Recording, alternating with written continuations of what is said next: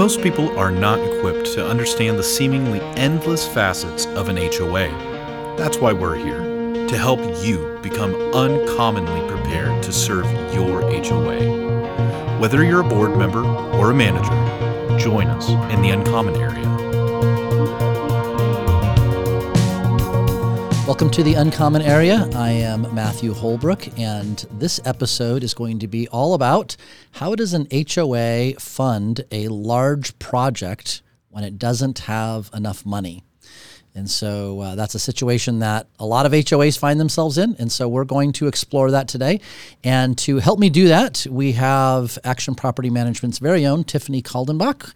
And Tiffany is one of our elite managers. And so thankful for you joining us here today. And you get to speak to this issue because you have like some very specific experience in this way. And maybe you can talk a little bit about the association that you manage, and you have one very large project, specifically landscaping, that that you've been kind of addressing this kind of an issue with. So tell us a little bit about that. Yeah, well, thank you for having me. I manage a large-scale community in Mission Viejo Environmental Association, and they were kind of faced with a large-scale project of galvanized pipe replacement on all of their slopes. They have 250 acres of land.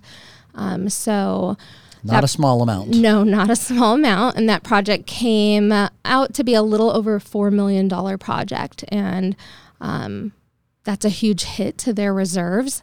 So working together with their reserve analyst and their landscaper, they've decided to space out the project over the next 7 years. Okay. So it's a $4 million project. I guess, first of all, how did they get that number $4 million? Like, what was the process to zero in on that? Just working with their landscape vendor, Park West Landscape, they had them put together an estimated spreadsheet to show all 94 controllers and how much it would cost to remove all the galvanized piping, kind of an estimated cost. So it came up roughly up to a little over $4 million.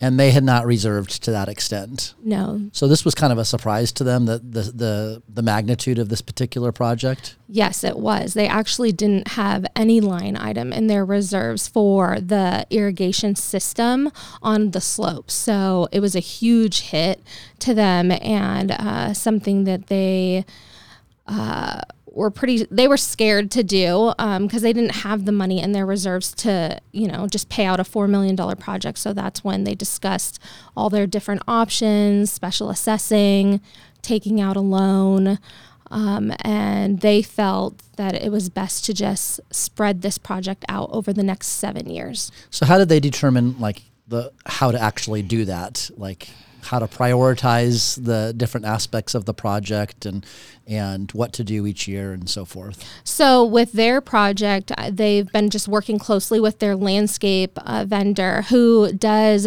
quarterly reports on the irrigation system to determine which areas are in the worst shape, which could also be with landscaping. So they have determined kind of the worst controllers to the best, the ones that have the most pressure, the most breaks, the most work orders on them. And then that's the ones they're focusing on first. They've also know that with their budget, they can only do about 10 to 12 a year, given the cost of each controller's renovation. So working together with their reserve analyst, they had a few special meetings where they just went over the reserves and what they needed to do with their reserve analyst to be able to fund this project. That's how they've determined that they can do it over the next 7 years. And it's now in their reserve study as a line item broken down for the next 7 years. So they're funding it now as they're going, and then spending it basically as they build it up. Yep. Okay. Yep. And so just to summarize what you've said is they've been able to look at the scale of the whole project, and then they're prioritizing based on need and attacking that on a case by case basis. Correct.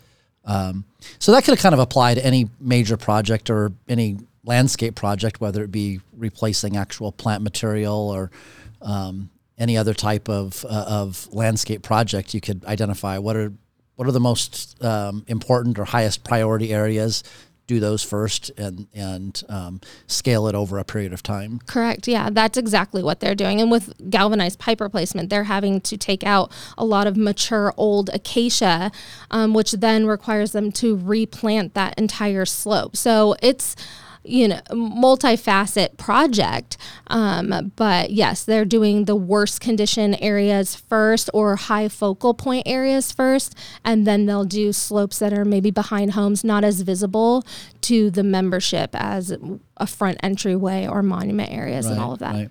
So the replacement of that acacia, is that part of the $4 million? $4 million plus. Yes, it is. Or is that just adding to it? It's a part of it. But again, it's all off of an estimate because proposals are only good typically for 30 to 120 days, and so this is just a rough estimate proposal and spreadsheet, and then they take into consider inflation, what the cost will be each year moving forward. Yeah, the longer they wait. So talk a little bit about your involvement with the reserve study analysts and how were they involved in this and what kind of input were they giving along the way?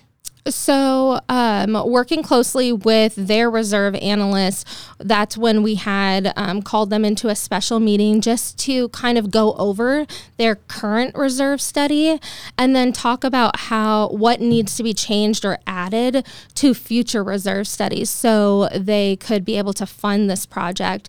He came up with the ideas of, the special assessment or taking out a loan. He gave his opinions on the benefits of taking out a special assessment or the downfall of taking out of a loan. You're going to pay back all that interest. So it was really beneficial for the board to work together with the reserve analysts to make sure that all of the components of the association were accurate and in the study now and moving forward so they can be allocated for. Sure. And then taking into consideration, he went over how it was going to impact their percent funded because they were going to be taking out a significant amount of money that would then drop their percent funded, right. But keeping in mind that that's what the reserves are there. They're there to be spent on reserve replacement, repair, and restoration. They're not there to be just saved in a savings account necessarily. So, he worked closely with them to get them to understand that, yes, it's an impact now, but it's a temporary impact that if you keep working towards the plan will pay off. And the reserve percent funded will go up if you continue to allocate the right amount in contributions each year. Yeah, a lot of times on these kinds of situations, it's important to take that big picture, long-term view and then stick to the plan. And if you work the plan, then you're going to end up right where you need to be. Right. So I know that in addressing this from a cost standpoint, and they didn't have anything reserved, that you as the manager had to be really conscious of, are there other ways you could find savings? And I know that rebates became an important part of the equation for you. Yes. How did that work out? Yeah, so that was another big factor in this whole project with them having to tear out existing landscaping and irrigation. They looked into what the Metropolitan Water District was offering at the time for rebates, smart controller conversions. So they put in about 12 smart controllers.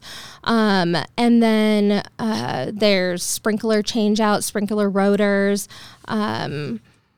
turf replacement programs, all of that. They incorporated what they could to get money back to offset some of the cost. Now, is that something that you were able to do some of the research on and come back and present and say, okay, here are the options that you can get rebates on, and how many of these might fit into the particular project that we're working on? Yeah, I mean, the manager can definitely pull all the information, but working closely with the landscape vendor was able to actually fill out the applications, get them all the information on how much the Metropolitan Water District was going to offer back for, so much square footage of turf removal, or what they would be paying back towards weather-based irrigation controllers. So all of that was just working closely with the landscape vendor to provide the board that information so they can make that decision. Yeah. And they were the ones that gave them the estimated rebate amount that they would obtain at the very end if they proceeded. Yeah. It would seem that there's an opportunity that, depending on the nature of a landscape project, that if you could incorporate turf removal and replacement with more drought-tolerant plants in certain ways, that you could actually save enough money through rebates, through savings in irrigation, ultimately, that you might even be able to turn those savings into investments into other landscape areas that you might want to really make, a focal point or to pop in a certain way. Yeah, that's 100% accurate. I mean, just converting spray into drip, they're offering rebates for that. So a lot of planters can be converted over into that, and the association can submit for those rebates. And then, with California going through a drought right now, they're really pushing forward with those California-friendly plant material. And so working with the landscaper and the board together as a whole to come up with landscaping that's cost savings in water. Yeah. That's not going to take a lot of water. Any association with a large amount of landscape should probably be paying very close attention to what the rebates are that are potentially offered. And each water district may be a little bit different in what they offer, but it sounds like that you've really been able to benefit in that way for your association. I know that you've actually done some reading to really be educated and prepared to help your association. Do you have some recommendations on things that board members or managers might want to read? I do. One of the books that I found beneficial was Understanding Reserves, a guide to your association's reserve fund and reserve study.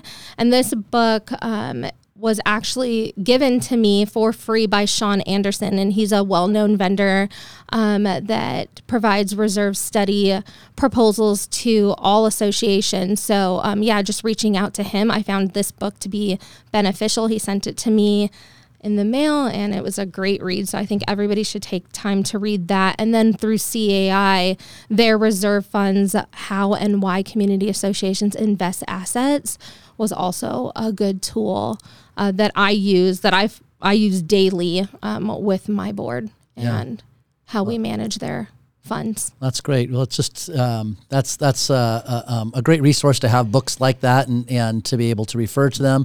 And good for you for just continuing to advance your own skills and knowledge and be able to bring that to your community, and then to bring it to everybody who's watching this episode. So I hope that was helpful, and appreciate your input and insight, Tiffany.